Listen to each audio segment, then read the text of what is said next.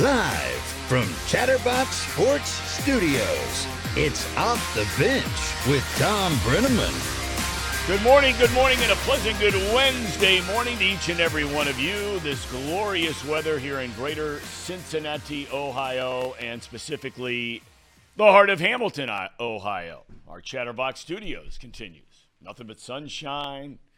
Not sure we've seen a cloud in 4 or 5 days, maybe longer. Casey, Paul, good morning, men. Good morning, Tom. Jacob, good morning. Everybody doing all right? Fantastic, Tom. How are you doing today? Paul, you look like you got a little sun yesterday.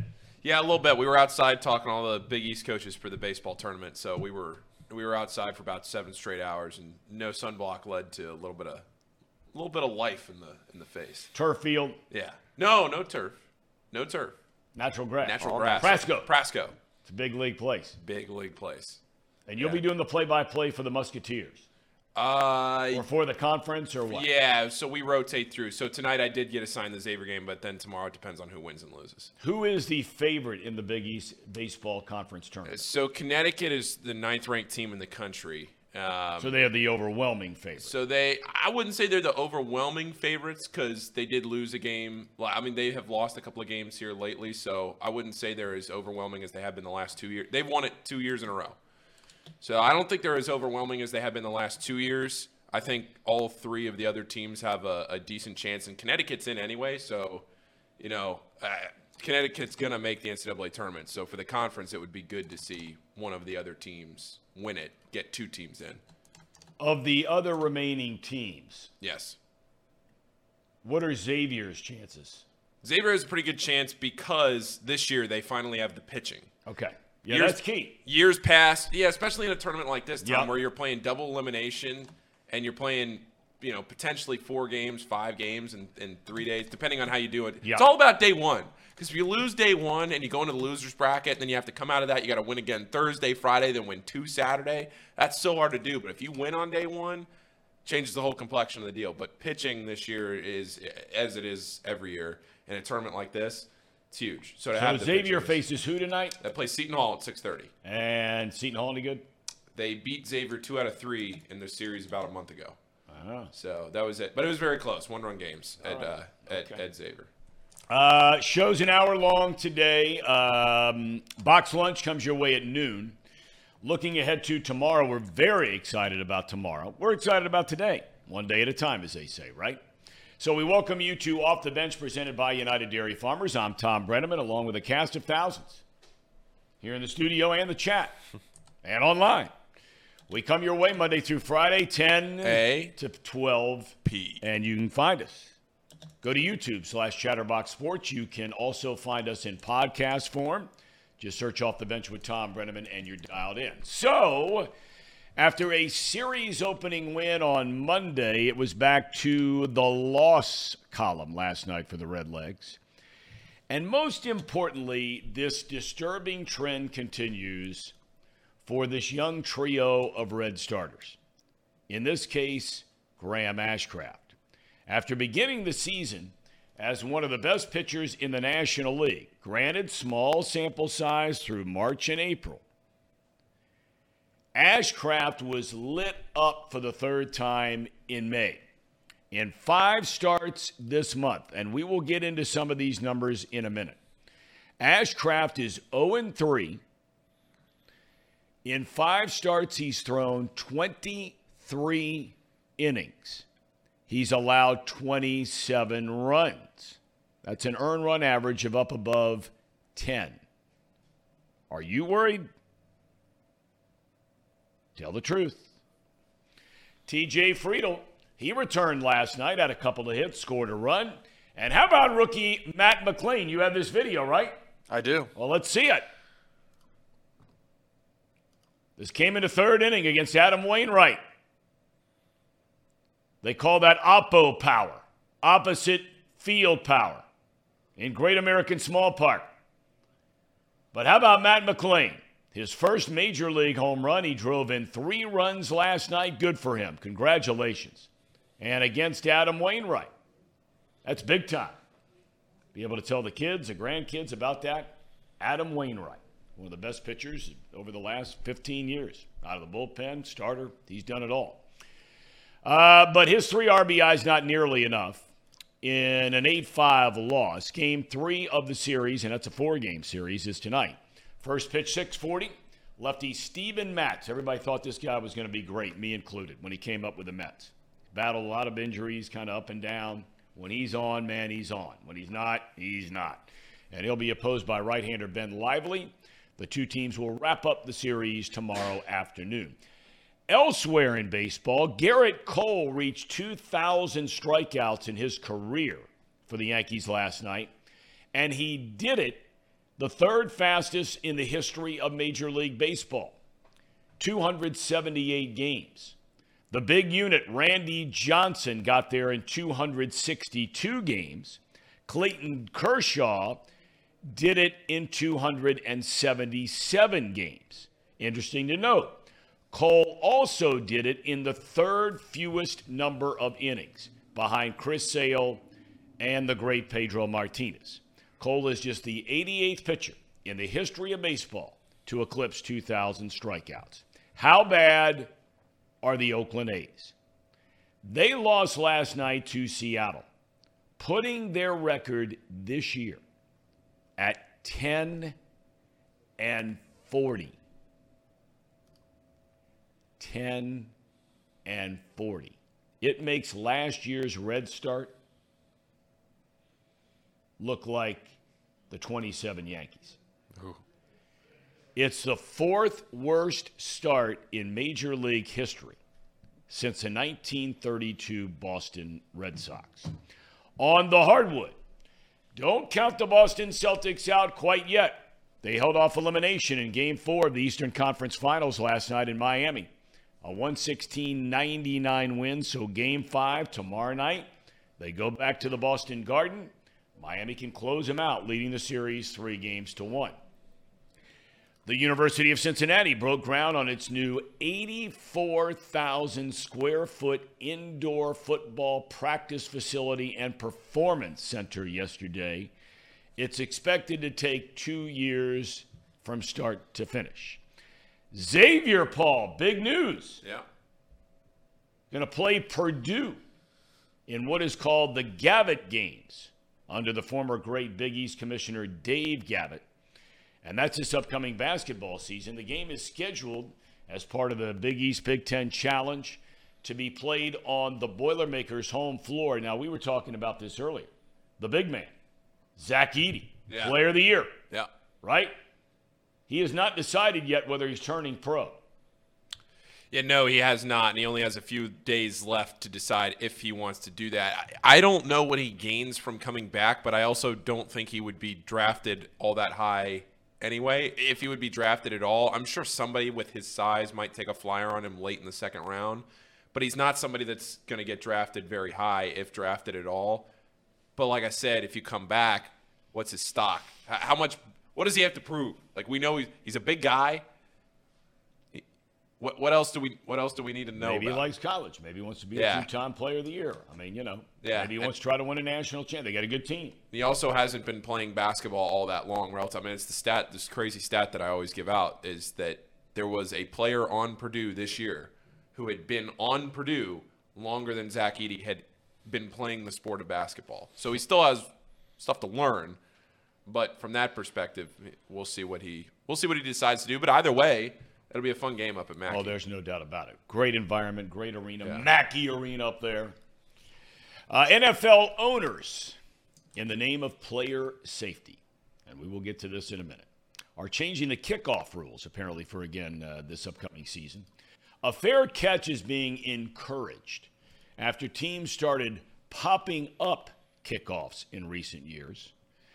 The fair catch would be placed at the receiving team's 25-yard line, regardless of where in the field of play the ball is caught. Also, FC Cincinnati. First time they've played, I think, the New York Red Bulls in 3 years, did I read? 4 years? 5 years? Something like that? Yeah, since 2019, I think. Is that what it was? I couldn't remember. It was 19 or 17. But they won it penalty kicks, right? Yep. To advance in the round of 8, in the Lamar Hunt Open Cup. Your favorite tournament in the country. I have nothing against the Lamar Hunt Open Cup. I have met the Hunt family, including Clark, who owns the Kansas City Chiefs. He is a very decent man. His dad was a very good man. I have nothing against the Lamar Hunt Open Cup. Well, I just don't like it in the middle of your other season. Yeah, I'm about to go play it in November. About to break some news to you. One of our backfielders, defenders, they got hurt right before the end of the game, limping off the field, some sort of hamstring injury. Perfect. One of our starters at that. One of the few starters that actually play in the game, they got hurt. How do you feel about that, Tom? That's what I'm talking about. That's one of a number of things I'm talking about when it comes to playing these senseless tournaments inside of your own regular season where you're trying to win a championship for yourselves, for your coaches, for your fan base, for your city. And now you get some guy hurt because he's playing in the Lamar Hunt Open. Come on. A lot of people get on me for beating this up. It's not going to stop, so just get used to it. It's not stopping, especially if guys start dropping like flies. All right, I want to get to a couple of topics today. I want to start with, were we able to get that graphic put together or no? Yep, I've got them. Okay, so listen, and I'm going to take this we are going to take this another step further. And start comparing some of these numbers to some other great pitchers or pitching trios in recent years. All right? We're going to make the comparison ultimately to the three guys who pitched in Oakland that led that team to the playoffs every year. They could never get past, the divisional round or the league championship series round in Oakland when they had Tim Hudson, Mark Mulder, Barry Zito. Now, that was a big three. And we're going to have some numbers that back it up. Apples to apples on this deal, okay? Some high school guys, some college guys. But we're going to look at their age and their second year in the big leagues. The other two of the three we're going to put on the list because we're not going to include Greg Maddux on the Atlanta Braves big three. They got him to the playoffs 13 years in a row, whatever it was. But Glavine and Smoltz we are because same deal. They come up to the big leagues young like Green, Lodolo, Ashcraft.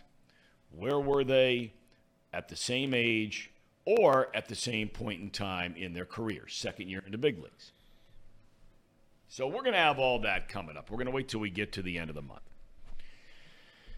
But when you start looking inside some of these numbers, I ask a very serious question when I say this, okay? Are you worried? What if this big three doesn't turn out to be what everybody thinks it's going to be? And I'm not suggesting it won't. It very well may turn out to be a big three to lead the Reds to contention and perhaps one day the postseason in the World Series. But let's start with Graham Ashcraft. Can we actually start with Hunter Green? We can start with Hunter Green. Sorry. No problem. So we start with Hunter Green. Let's look in the month of April. So we're going to go games started, record. Okay, some put more stock in that than others. The number of innings pitched, the number of hits allowed, and the number of runs allowed. In the month of April, Hunter Green, and this is March and April, Hunter Green gets 5 starts. He goes 0-1 in 5 starts, so not even averaging 5 innings per start. He goes 24 innings. He allows the same number of hits. He gives up only 8 runs. Looking good. How about man? 4 games started so far. Still winless on the year. 22 innings pitched, 26 hits allowed, and 17 runs. Not good. Okay, let's move on. Who's next? Let's do Nick Lodolo. Let's go look at Nick Lodolo. Now, this is a little unfair because he's been injured, but these are his overall numbers on the year. He has made 7 starts. He, too, is not averaging 5 innings per start on the year. And he's had a couple of great outings. Now, I know this is small sample size stuff. I get it. But these are the numbers, and the numbers don't lie. In 34 innings, he has given up 50 base hits and 24 runs. Now, we're going to give him a little bit of rope, because apparently his leg's been bothering going all the way back to spring training. He kept pitching through it. They thought originally it was a calf injury. Then they find out it's more the tibia, the fibula, and that's serious stuff. I don't know when we're going to see him again. I've brought up on this show, his isn't broken. I've broken mine. He was a young man in his 20s. I was in my late 40s. And I'm no athlete. He is. But anybody will tell you, you're better off breaking your thigh, your femur, than you are a tibia or a fibula. Okay. So now let's get to Ashcraft. April, 5 starts, averaging 6 innings per start, plus he allowed in the 30 innings 29 hits and just 7 runs. Here we are in May. 5 games started, again without a win. 23 innings pitched. Barely over 4. It's less than 4 1/3. He has given up a whopping 38 hits, 27 runs. So, gentlemen, I turn to you. And our boss, Trace Fowler, is all over my case in the chat saying this is a bad take. Could somebody explain to me why it's a bad take? Maybe why I get Trace in here why it's a bad take. Look, I'm not going to argue against it. I mean, you're allowed. This is an open forum here. You can disagree. I want you to just quickly finish your thought. What are you trying to get at with these? Are you trying to say that? what I'm ultimately.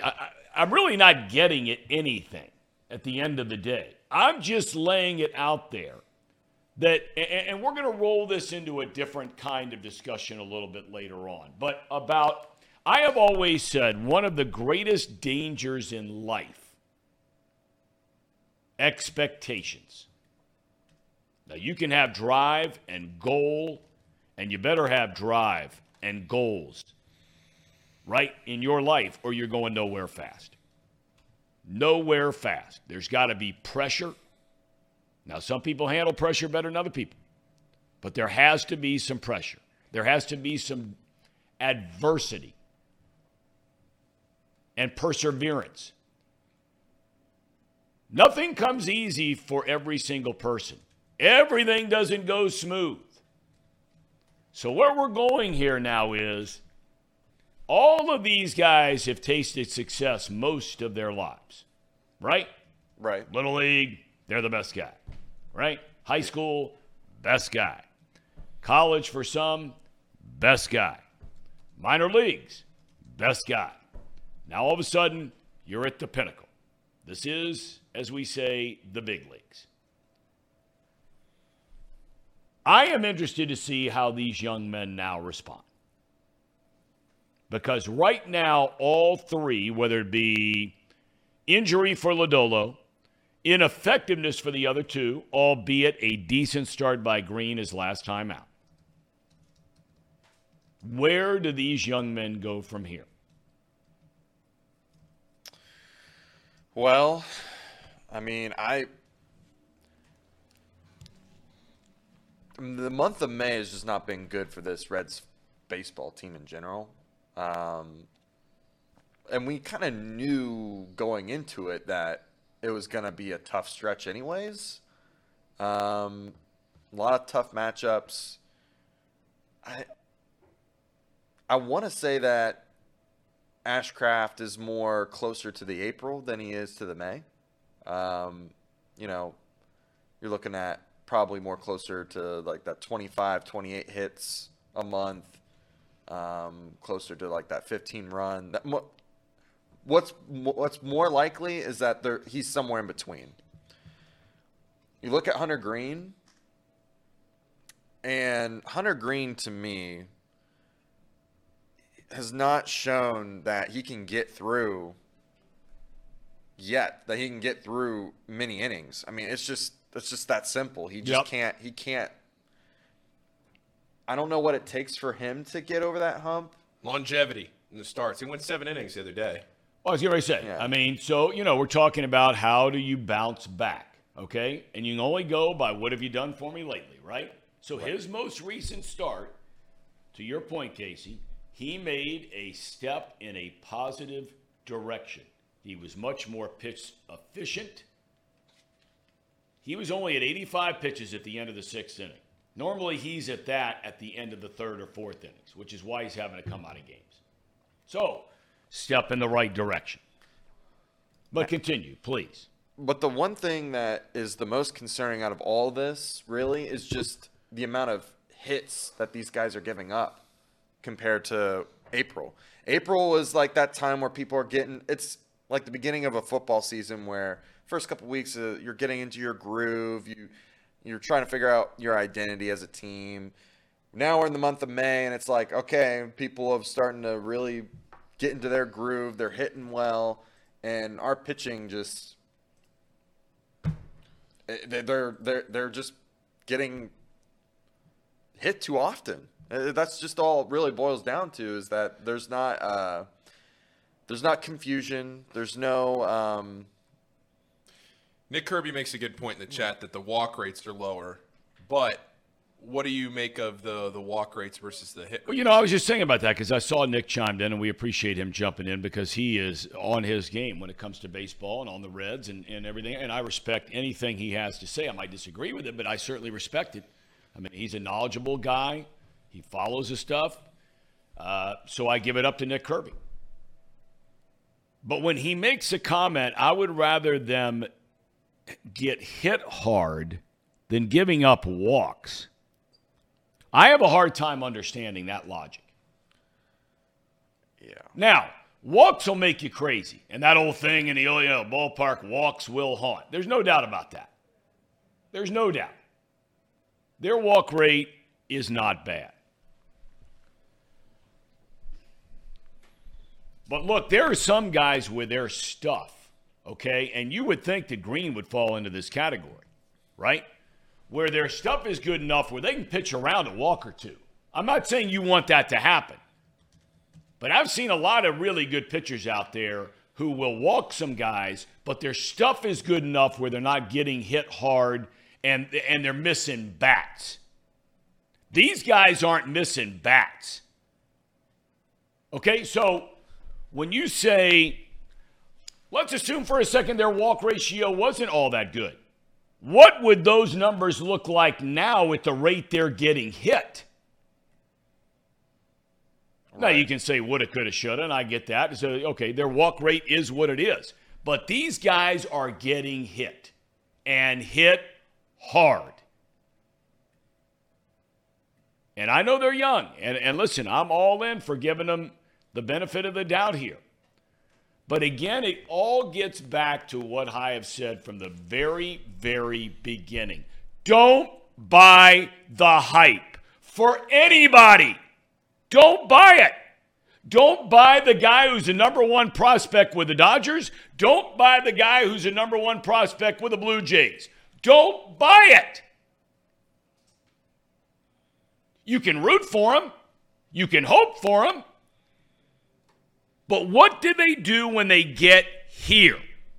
This is the big leagues. Experience counts for something. The more repetition you have doing certain things, the chances of you getting better are extraordinarily likely. So, they're all young. They're all in their second year. Each of the three has had to battle back from varying degrees of injuries. Green all the way back from Tommy John. Ashcraft missed time last year. Lodolo did too. Lodolo is hurt again this year. I'm just saying that it's nice to have hope in all three of these guys if you're a Reds fan. I want to see all of them do beautifully. I don't want to see any person in this world fail. I don't root for guys to fail. If you want to find people who root for people to fail, just jump on Twitter for 5 seconds. And you'll find a whole boatload of them by the millions. And all they're out there doing is looking to beat up somebody who made a mistake or just pound somebody because they don't want them to succeed. Because they have issues in their lives. All of us are hoping these young men are everything you want them to be. You want them to be. You want good things to happen to good guys. They seem like good guys. They're articulate. They're well-spoken. You can tell they're decent human beings. They've never been in any trouble. But I'm just saying, don't buy the hype. You ask me where all this is going. That's where it's going. And these numbers are going to tell us and what happens from here moving forward. But the question I have for you is, Paul, go ahead. I was going to ask you a question. What's the sample size you need here, Tom? I mean, I know it's only April and May, so you're going through these games and you're looking at these numbers. You're comparing April and May, but we're only talking about 5 starts in April or and that's 4 starts in May or whatever it might be. So to you, as somebody who has been around the game for as long as you have and has seen these guys, talk to these coaches, drawing on that experience, what's the sample size you need to render a bigger judgment on? Well, I'm going to give them for sure through the end of this season. Yeah. For sure. And, I mean, look, when I say that, you've just given Hunter Green a 6-year contract. And you have Lodolo and Ashcraft under control. And you can throw Williamson into that thing. I mean, he was a big guy coming over in the Seattle trade when you shipped off Winker and Suarez. I had no problem with those guys getting shipped off. A lot of people were upset about that trade. I didn't mind that trade. Suarez was starting to spiral downward. Awesome dude, one of my favorite guys I've ever met in baseball, Eugenio Suarez. Love that guy. Winker, you couldn't keep him on the field. Guy's hurt all the time. So, look, I have no problem with it. And you have all these guys under control. So even if they don't have good years this year, they're all going to be here next year, if good Lord willing they're healthy. I mean, Green's going to be in there, guaranteed deal.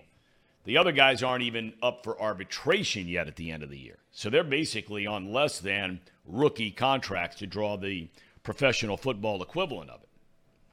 But what you want to see, Paul, is, in my opinion, what I want to see is I want to see guys who, okay, they hit this bump in the road. What happens next? Now, some people are going to lay that at the feet of the pitching coach, Derek Johnson. He's a part of this thing. Some are going to lay it at the feet of David Bell. In my opinion, David Bell doesn't have anything to do with this. Nothing to do with it.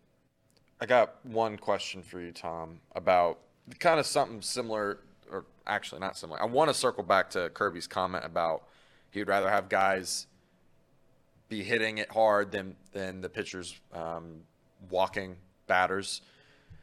Is that coming from a place of the reason why they're giving up all these hits? Is it maybe because, and not so many walks, is it because that they know and that the Reds organization knows, David Bell knows that the defense is not solid? So, or not, I don't know. That's not the correct That way is to the phrase correct it. term. But it's not solid, so like you're giving them more chances to perform if you're letting it be fly balls, or like I don't know if there's like any sort of scheming that goes on with that. I would imagine that walking would be more efficient for a defense struggling team than well, you want the hit ball in put in field. play on the fewest number of pitches possible. And what you have is say like a guy like Hunter Green, okay, and a lot of big strikeout pitchers, all right? You'll hear this setup, and I'm not talking about the established future Hall of Fame guys. Some of the names I ripped off a minute ago talking about Garrett Cole strikeouts, the Randy Johnsons, the Clayton Kershaws, the Pedro Martinez of the world. I'm not talking about those guys. Because they were throwing 125, 135 pitches in a game. But a guy like Hunter Green, you'd like to see him become a lot like Cueto, for example, in recent terms. Cueto was a big strikeout guy, could have been an enormous strikeout guy, but he finally figured it out as his first major league debut. I did the game against Arizona. He punches out 10 in 7 innings. He could have been that guy. His stuff was good enough to be that guy. But he figured out, wow, I could find myself in the game in the 7th or 8th inning if, I locate the fastball, let the guy put the ball in play, hit a ground ball to the second baseman, first, second, third pitch of the at-bat, rather than strike 1, ball 1, foul ball 2, ball 3, swing and a miss. Now you're at a 6, 7 pitch at-bat instead of 2 pitch at-bat, because all those pitches will catch up with you at the end of the – there's no doubt in my mind the defense, somewhere in the back of their minds, and they're never going to admit it, somewhere in the back of the mind, if you've got a bad defense playing behind you, it will start to weigh you down. Now, they've gotten a little bit better on defense since they moved Senzel to third base. Steer was starting to play pretty well down at third, and they moved him over to first base. Okay, and they'll mix and match some guys in there with Stevenson and some other guys at first, and the whole Votto thing, we'll see how it plays out. Look, at the end of the day, Paul, were you getting ready to ask me a question? I was just going to say, was there somebody in particular that stands out when you talk? Because you've talked so much in the last few weeks about not buying the hype on these guys and waiting until they prove something in the majors and getting to a point where they have a solid major league career. Is there somebody that you're thinking of that you remember earlier in your career that you were in on that didn't pan out, that has caused you to think like this, or is this just an evolution of how you have thought from the 30-plus years you were in? It is just a matter of talking to people who know a lot more about it than I do, that have been around it a lot longer than I have. And, I'm talking about major league managers through the years. I'm talking about major league general managers through the years, talking about players themselves in regard to other players, and not, saying, oh, that guy ain't going to make it. I don't mean that stuff. I'm just talking about you listen to enough people, and if you really listen to what they're saying, and they're not trying to sell you a bill of goods, because there are certain general managers you'll sit there and talk about guys in their farm system, and they will tell you how great each and every one of them is going to be when they know in their heart of hearts that's not true. They know it. The numbers bear it out. The chances of becoming, from AA to AAA to the major leagues, even being just an average player and sticking around for a long, long time, the odds are nearly impossible. They're overwhelmingly impossible. Now you're talking about those odds coming even further, getting longer, when you're talking about becoming an everyday player or a guy who stays in a starting rotation for 3, 4, 5 years. And now you take the odds even longer of that same person becoming a great player or pitcher. So that's all it is just talking to – and look, the numbers bear it out on how long these careers last, right? We see it in other sports. It's the same thing. I'm not saying this is exclusive to baseball. There was somebody out there, a lot of somebodies out there, and it doesn't mean they're dumb. They just happen to see something in Ryan Leaf that they liked better about him than Peyton Manning. Right? Yeah. Doesn't make him an idiot. Doesn't mean they need to be scolded for it. That's not the point of this. And the Reds have all the hope in the world about these guys. Look at somebody just in the chat, Alex says. What about John Ross?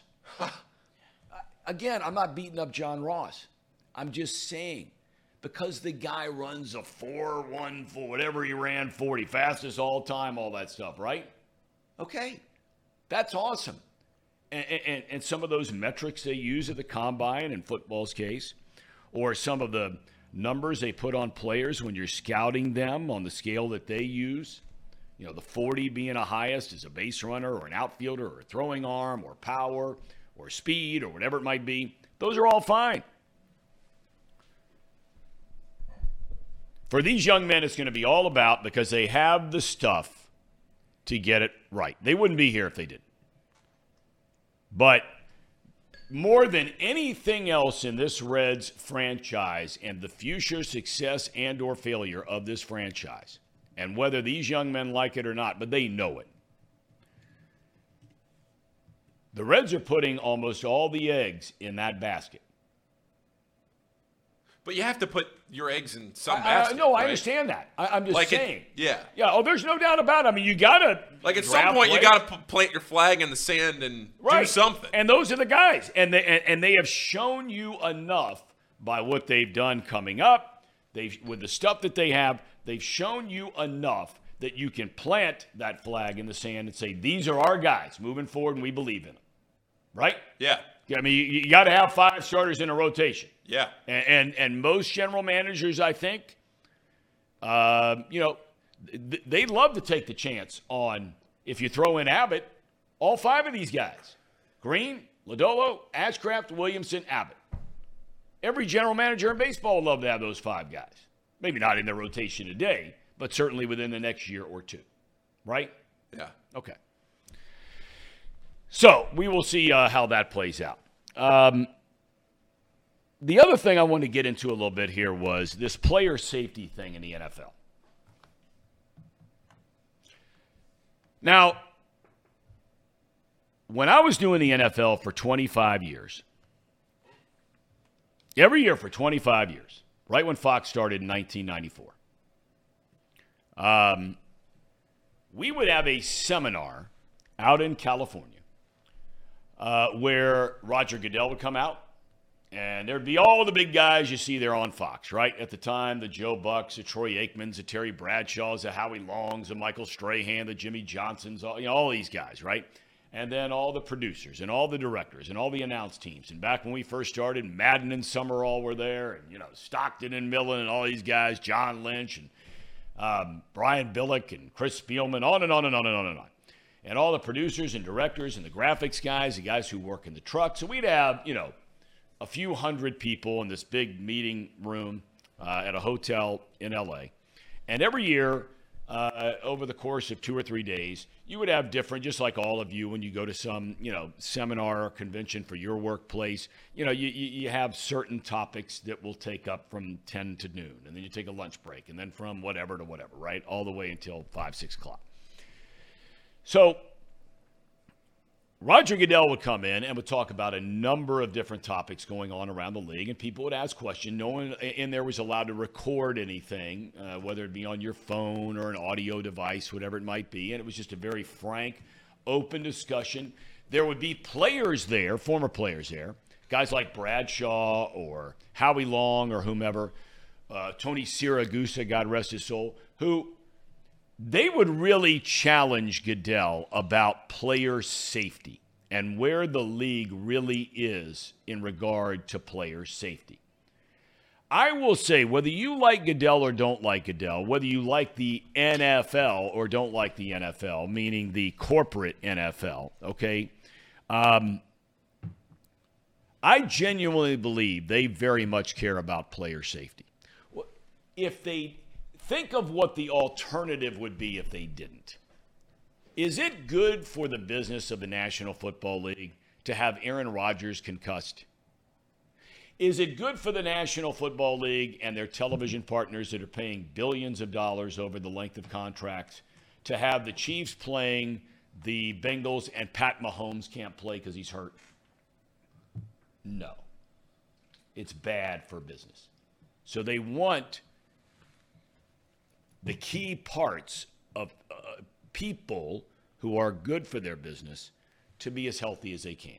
They have poured in hundreds of millions of dollars, and that is not an exaggeration, maybe billions of dollars into player safety issues. The NFL is basically seed money for hundreds of companies that have sprung up through the years that they want to do some kind of research and testing on a helmet or shoulder pads or whatever it might be. And the league seed money for a lot of these companies, and a lot of them fail. A lot of them, the tests don't bear out that it's worthwhile to think about having the league, bring that product in.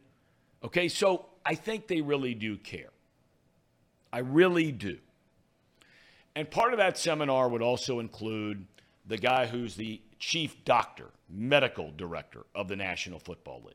And they would spend, Lord knows how much money on all of these different, they put up a graphic of punt returns, number of concussions, okay, and all this kind of thing.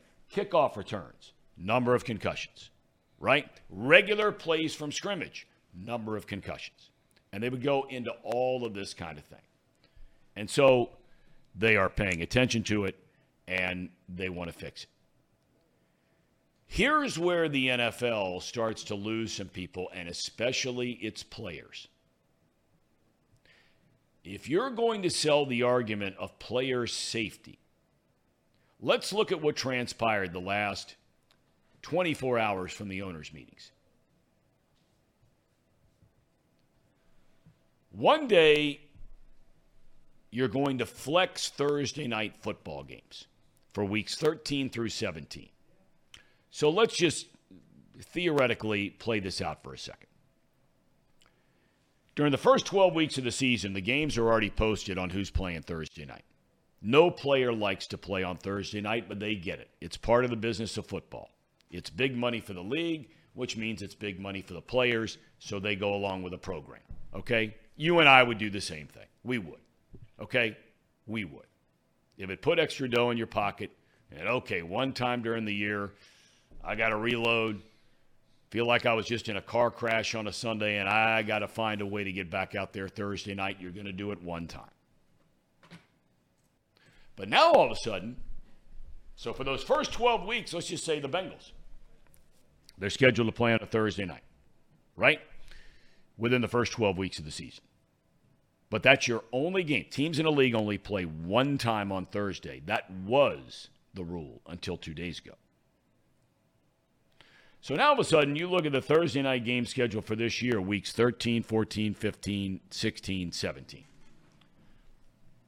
Those 5 weeks are the one game for each of those teams scheduled for Thursday where they have to play on a Thursday. Well, now all of a sudden, the league is saying, well, we're going to flex those out, or at least leave it open to the possibility of flexing it out. Well, what does that mean? It means a certain group of players will not play on a Thursday night the entire year. That's number one. And it's not a guarantee they'll all be flexed out. Number two is there will be another group of players who will play 2 times on a Thursday night, where the risk of injury, without question, has to increase. With fatigue comes risk of injury, right? Right. Okay, so now they do that. And you had some owners that were livid. They needed 24 votes in the affirmative to pass this. They just got to 24.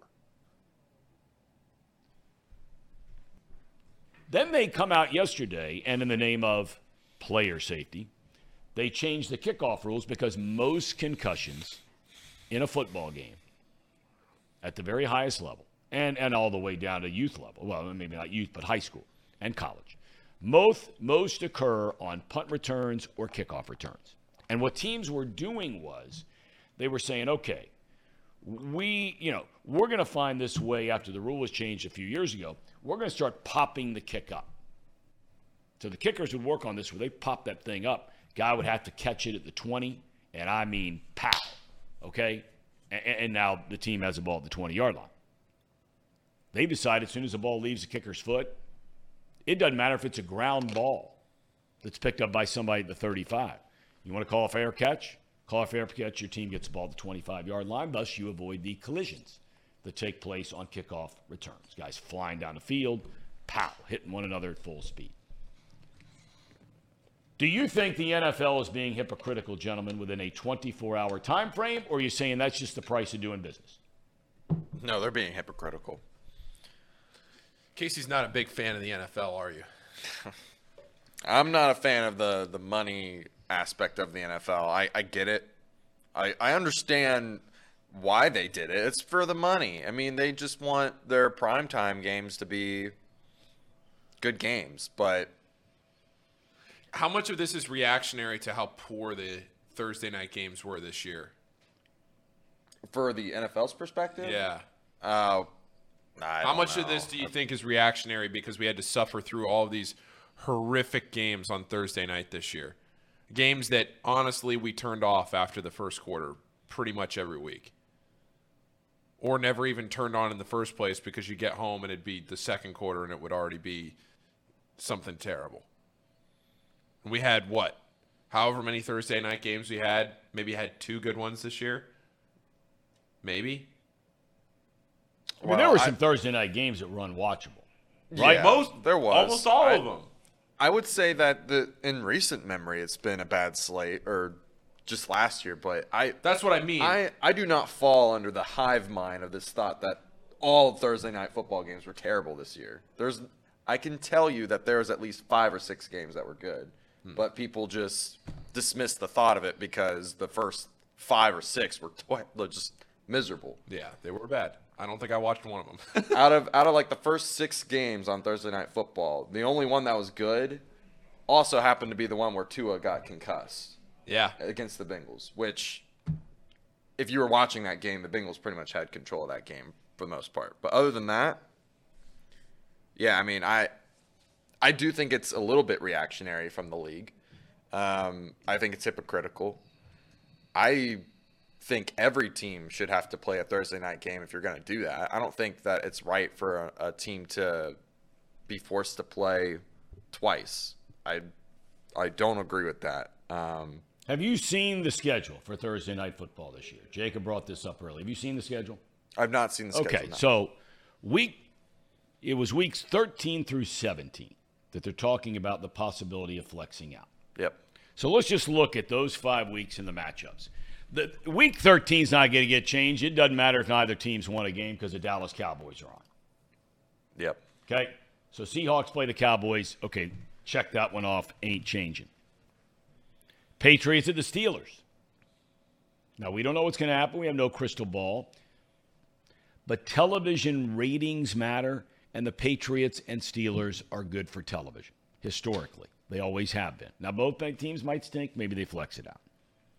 But those last 3 weeks, you've got Chargers, Raiders, right? Yep. I mean, are you kidding? You've got Saints, Rams. Saints, Rams. Big time. None of these are division games except for that Chargers, Raiders. And then you have Jets, Browns. Now you've got Aaron Rodgers. Okay? And I think the Brownies are going to be pretty good. But, again, you would be looking at teams, let's just say weeks 10, 11, 12. So the Bengals play the Ravens week 11. So you would be 11 weeks into the season, and in theory, you could ask the Bengals to come back within 2 to 3 weeks and have to do it again on a Thursday night. How are we looking? Not great. I was just going to mention here as well, Tom, that week 14, I know that was the Patriots-Pittsburgh game. If you look at the schedule, like there's Buffalo at Kansas City, Seattle at San Francisco. Like there's actually some, like if you go through, you can kind of pick and choose which games are going to be the ones that they flex it to. If all goes according to plan. Right. And I didn't have enough time to really look through the rest of the weeks, but like that Los Angeles-Las Vegas game, that's a divisional matchup. I don't think they would flex that, but if they did, you're looking at maybe Dallas at Buffalo, Philadelphia at Seattle. I think that it's. I was trying to look through and see like maybe the Bengals get flexed on one of those times, but I didn't think there was any of the Vikings Bengals on week 14 or 15. I'm sorry. That maybe. So that means 4 weeks later, if that game for some reason ended up being a game, right? Now, if you go way back, I think the Eagles play the first week of that Thursday night football, right? The first week? Yeah, in Philly playing that first week.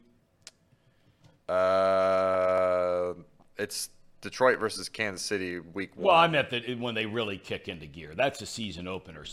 But the next Thursday night in Minnesota Philly, versus Philly, yeah. Okay, so Philly, you talk about Minnesota. So Minnesota would have played that, and now you fast forward that to the Bengals game you talked about, right? Minnesota and the Bengals. So Minnesota would have played a Thursday night, the second game of the year. Okay, maybe they don't have to do it again until week 15. It's not good for anybody, but there's a big difference. Same with Philadelphia. They do it the second week of the year. Okay, maybe they do it week 15. The Bengals or the Ravens, if all of a sudden they're playing week 11 on a Thursday night, and now you're going to ask one of those two to turn around and come back and do it again 2 or 3 weeks later? Brutal. Yeah, I agree. I'm not a fan of it, Tom. I don't like it at all. I think the problem, what Thursday Night Football should be, it should just be the rivalry week or the rivalry day for a certain division. I don't get why you would even risk a Jets versus Cleveland. Like, make it a little more interesting. Make it Bengals Browns or Steelers Browns. Just make it something to where it's Thursday night. We're gonna be showcasing a divisional opponent, and I guarantee you're probably not gonna be flexing many of those games anyways, because you're going to get the diehards of your teams watching that. I think divisional games are much more interesting, but maybe I'm wrong. Maybe the numbers don't suggest that. So. Amazon paid $11 billion, that's billion, to televise Thursday Night Football for 11 years. $1 billion per year. And back to Paul's original question. When you're paying that kind of cash, $1 billion per year, right? You want the you want the Bears again. Well, I mean, don't even put the Bears. You want the Texans against the Jaguars for $1 billion a year? Well, it's better than getting like two terrible teams that don't even have anything to really fight for, is what I'm getting at. Like, why would you have like the Falcons versus the Raiders on a Thursday night game, which were some of the matchups that we got last year on Thursday Night Football. Now, granted, it was because Denver got a lot of those, and there was a couple other teams that probably didn't deserve to be on Thursday. They did swing and miss on the Russell Wilson thing. But I mean, let's keep it simple. You can market it to where it's rivalry week for this team or this division or something like that. I don't see how that can't be a thing. You know what I'm saying? Like, market it in a way to where the fans are like, all right, this is the rivalry day for this division. I don't know. If you want to put into perspective, and you were talking about the ratings, right? Yeah. The first year last year, they were only down 400,000 people per game. That is not a huge number when you're going from basically over-the-air TV, okay, to a streaming service for the first year. That is not an enormous hit. To give you an idea to put things in perspective about maybe where we are, and I don't know if this is a good thing or a bad thing. And again, I don't care about the politics of it. But everybody and his brother for 2 weeks was talking about Trump going on CNN, right? We have 330 million people that live in this country. And everybody talked about, it was the highest ratings that CNN has had in maybe ever, certainly in a long time. You know how many people watch that town hall? Do you see the number of people that watch that town hall on CNN? That everybody and his brother has come out of the woodwork, good, bad, and different. 3 million people out of a country with over 330 million people. And CNN is on every single way you can watch television. That's not like one of those, deals where maybe it comes along with a program. It's on everything. 3 million people watched. Thursday Night Football in the National Football League on a streaming service last year drew 17 million people per game. That's how strong the National Football League is. And you know Amazon wants that number. They want that $400,000 and then some back, paying $1 billion a year. Right? They don't want to see the Texans and the Jaguars. So they're asking the league to help them. And the question is, where we started this whole thing is the league bowing down to player safety by doing it? 17 million Americans watching a Thursday night on a streaming service. When most games, as you point out, brutal. Right? Not all of them, but most of them. It's unbelievable. NFL's king, man. By the way, Tom, there is one team that I'm seeing right now that plays 2 Thursday night games, and that's the Bears. Hell yeah. Why? Out of all, whatever. Two primetime games slotted for the Bears. Okay. I don't know. Okay. Look, what are we doing with a Titans-Steelers matchup?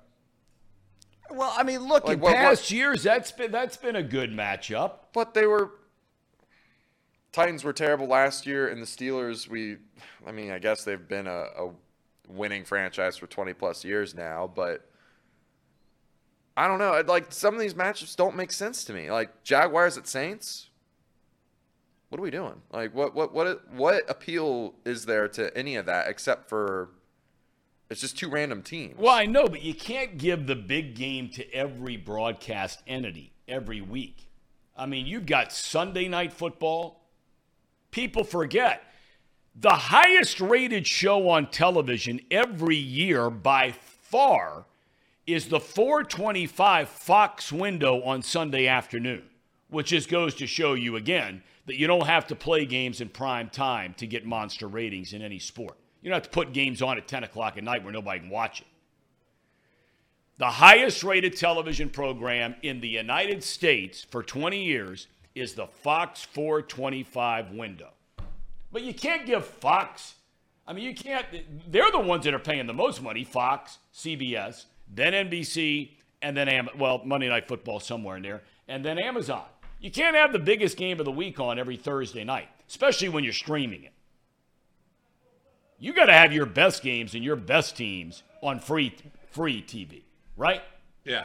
You got to. So, on this part of it, the NFL, they're in a no-win deal. They're doing the best they can to make sure that Fox feels good about its schedule, CBS feels good about its schedule, NBC Sunday Night Football feels good. Monday Night Football, there were some dreadful games on Monday Night Football forever after being the marquee event in the league forever.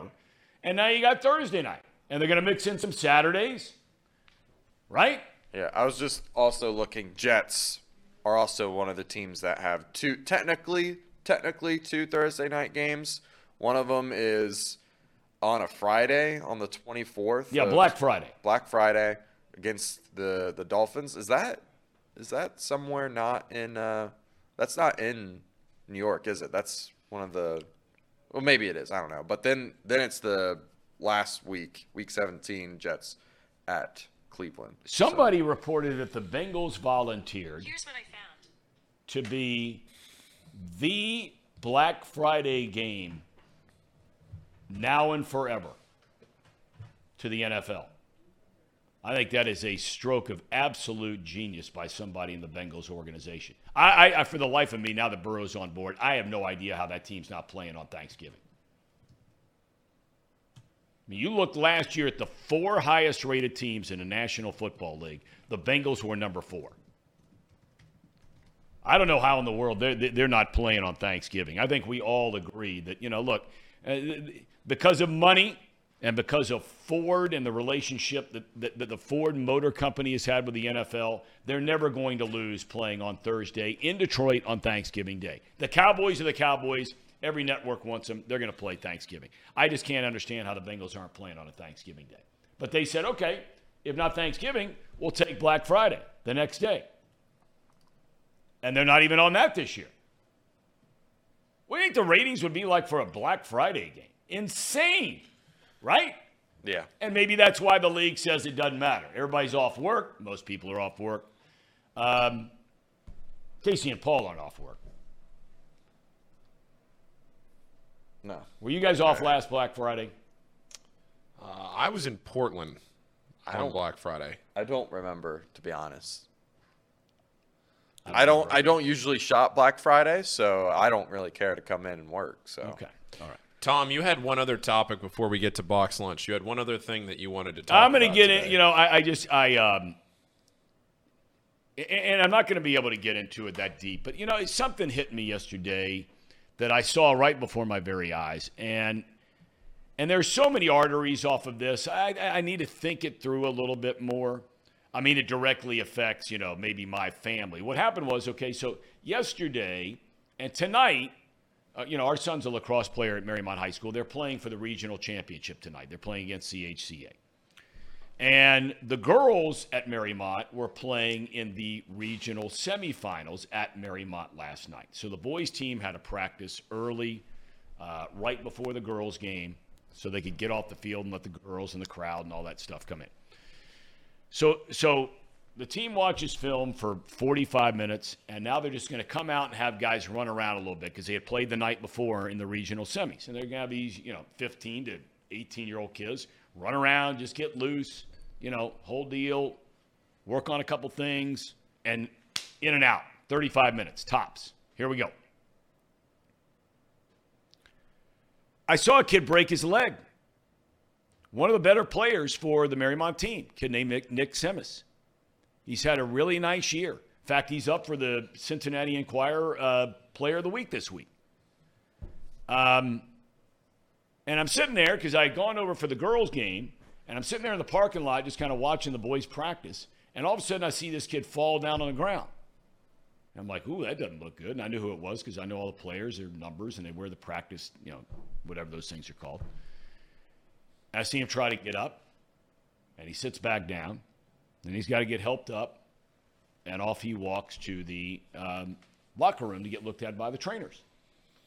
Turns out, we find out later, a broken leg. So, a lot of the guys on the team are really upset. Our son comes home, and they're just like, man, you can't believe it happened to Nick, and one of the parents at the girls' game says to me, well, next man up. And what's the first thing that you guys said to me when I told you this story? First words out of your mouth, right? Next man up. And it got me thinking last night, and you guys just kind of reinforced it. What does that mean, next man up? And all the repercussions of that. In this case, for some guy who hadn't played all year long and now is playing in the biggest game of his young life, and the expectations, talked about those earlier, expectations. This young person, whoever it's going to be, okay, they're going to go into a position on the field tonight in a varsity game. In the biggest game of the year, there'll probably be 3,000, 4,000 people at this game tonight. And the expectation at the school that you play for every single year when the season starts is to not get to the state Final Four. It's to win the state championship. That's the expectation. And so now all of a sudden a 14 or 15-year-old is carrying that burden of next man up. I'm all about pressure, man. I'm all about it. Give me the guys that have been through the pressure in life. I'll take those guys on my team all day, every day. And even if they fail, they're right there and ready to handle it. And if not, right now, they move on and they learn from it and they get better the next time. But Reed Mouse, you were a high school athlete. I was. Not a very good one, yeah. I mean, it's one thing to say it about a pro player. Mm-hmm. These guys are getting paid a lot of money. They've been through the big high school game. They've been through the big college game, right? Or say some guy at Alabama or a guy at Ohio State or Philly, Michigan, whoever, right? Georgia. Yeah. I mean, those guys, for next man up, that has an incredibly different meaning than a 15-year-old. Listen, it's nerve-wracking. You play to be in those situations, but it does apply an unneeded amount of pressure for a kid that already knows what he's going into, right? You don't need to add on to it. Someone put in the chat, it's like when a kid's pitching on the mound 13-year-old kid, 12-year-old kid, can't find the strike zone. And some dad from the stands or some dad from some coach yells, "Throw strikes!" Basketball game. Misses a layup. Make your layups. Well, that would have been me. You're not helping anybody there. Right. Right? You're just adding more pressure on the kid. You're just almost putting a magnifying glass on his performance tonight or her performance tonight. I think it'd be interesting to get, and I'm going to look into this, because I find this kind of stuff so interesting, just from having coach use sports and see the difference. And there's just, look, there's one end of the spectrum to the other about what kind of pressure or expectations certain coaches put on, right? Mm-hmm. I mean, as opposed to what other ones, a nice little pat on the fanny. I know you tried hard, and look, that style might work too. I don't know. I never bought it, but that might work too. There's a moment for that. Even if you're a hard ass, there's a moment for those times too. But, we got to get some sports psychologist on here sometime to talk about the difference between a person who's 22 or maybe a college kid who's playing at one of those programs who's 19 as opposed to a kid who's put in that situation at 14 or 15 or like you're talking about, even younger, right? Pitching in like some not-whole semifinal game, right? Right. You know what's funny, Tom? This bridges what you're talking about on so many gaps. So who does Luke play tonight? They play CHCA. Cincinnati Hills Christian Academy, the Eagles, in the regional championship. Next man up. When I was a junior in high school, we're in the regional championship for baseball, and we're playing Cincinnati Hills Christian Academy. Good baseball program. Yes. They had a kid named Cameron Varga who ended up getting drafted in the second round, struck out 300 kids in 2 years. He gave up 2 earned runs in his entire career. I had a broken ankle all season long. I come back for the regional championship game, and we're facing off against Cameron Varga. He struck me out 3 times. Next man up, though, Tom. Got a home run. We won, though. We beat him. One of the 2 runs that he gave up were in that game. We won 1-0. How about that? Yeah. That's big time. Beat Cameron Varga. And Baden's right back in the hunt. I think CHCA still is in the hunt for baseball. Yeah, I don't know if they're Division II or Division III. No, but I'm saying they're both still alive in baseball. Yeah. They both got great programs. Somebody said in the chat, your Baden guys were lucky to win yesterday. Yeah. Is that right or wrong? Not Extra right. innings? Is that right? Did I read that? No, they won 10-0 in 5 innings. Oh, I don't know what somebody made reference. I thought they were saying it was in extra innings. No. Okay. All right. Baden Rams. 26-1. Liberal elites. Something like that. I remember specifically playing basketball in high school. I was playing JV, and I remember my coach was pushing for me, maybe trying to get the call up to the varsity at the end of the year. And I will never forget this. I was having a pretty bad stretch of maybe 4 games, and the varsity team was playing right after. So the varsity coach is sitting in like the 4th or 5th row of the stands. And I was going over to inbound the ball on the sideline. I had missed like 3 shots in a row, maybe 2 turnovers. Terrible game. The coach looked at me and screamed, and in a quiet gym as loud as he could, and he just screamed at me, "Play better." And I was like no advice, nothing, just play better. And I was like, what do you want me to – is there any – please help.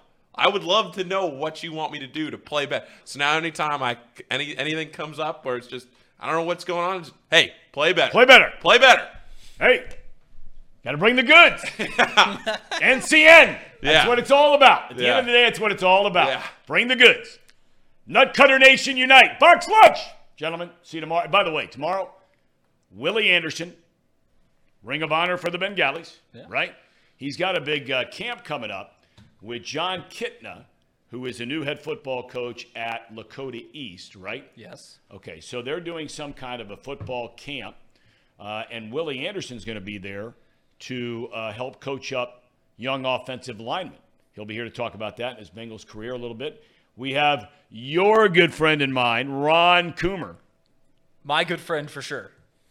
I love Ron Coomer. Listened to Ron my whole life. Longtime Major League player, has been the radio analyst alongside Hall of Famer to be later this summer, Pat Hughes, calling the Cubs games. He'll be here to talk about his career a little bit, also talk about the Reds Cubbies series, which will start on Friday, right? Is that at Wrigley Field? It is. It is on the north side. 1:20 start, 2:20 in Eastern time. That's why I had to ask him for tomorrow, because All right, I knew we 'cause had you a got the day day game. Do you like that they still do that? Oh, yeah. Fridays That's are the great. best. Yeah, the best. No doubt. No doubt. Friday afternoon, fantastic. Nothing beats it. Yeah. They've changed a lot of things here, but that they have not changed. Right. I don't think they're allowed to change it. Weekend day games. But it's great, yeah. And so he'll be with us tomorrow. Tracy Jones will be with us tomorrow. So we got lots going on. All right, gentlemen, nice to see you. Yep. Go Warriors. Go Warriors. Go Warriors. Go Warriors. All right. Go Warriors. Box lunch. Let's go. Here we go.